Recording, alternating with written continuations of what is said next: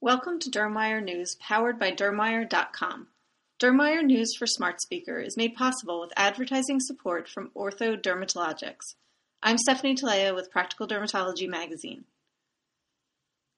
4-year data from the Phase 3 Checkmate 067 clinical trial, the longest follow-up to date, continue to demonstrate durable long-term survival benefits with the first-line combination of Opdivo, nivolumab, and Yervoy, ipilimumab, versus Yervoy alone, in patients with advanced melanoma.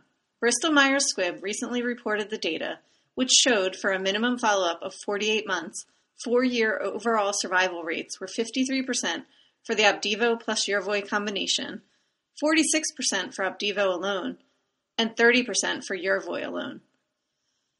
Additionally, the percentage of patients experiencing a complete response has continued to increase, with complete response rates of 21% for Opdivo plus Yervoy, 18% for Opdivo alone, and 5% for Yervoy alone.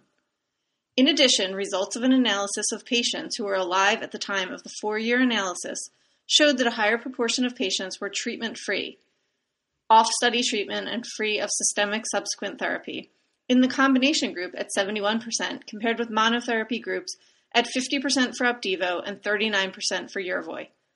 The safety profile for Opdivo plus Yervoy in Checkmate 067 at 4 years was consistent with prior findings, with no new safety signals and no additional treatment-related deaths. Data from Checkmate 067 will be featured in an oral presentation at the European Society for Medical Oncology 2018 Congress in Munich, with simultaneous publication in the Lancet Oncology. Medical Education Consortium Ex Medica LLC of Atlanta has developed a new educational initiative, the use of energy-based devices for improving sexual health.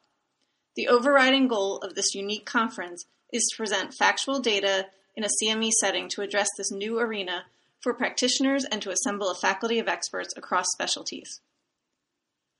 According to meeting chair, board-certified dermatologist and director of skin laser specialists of New York and New Jersey, Dr. David J. Goldberg, we recognize that there was a void in the market for an educational conference in this evolving area of aesthetic medicine.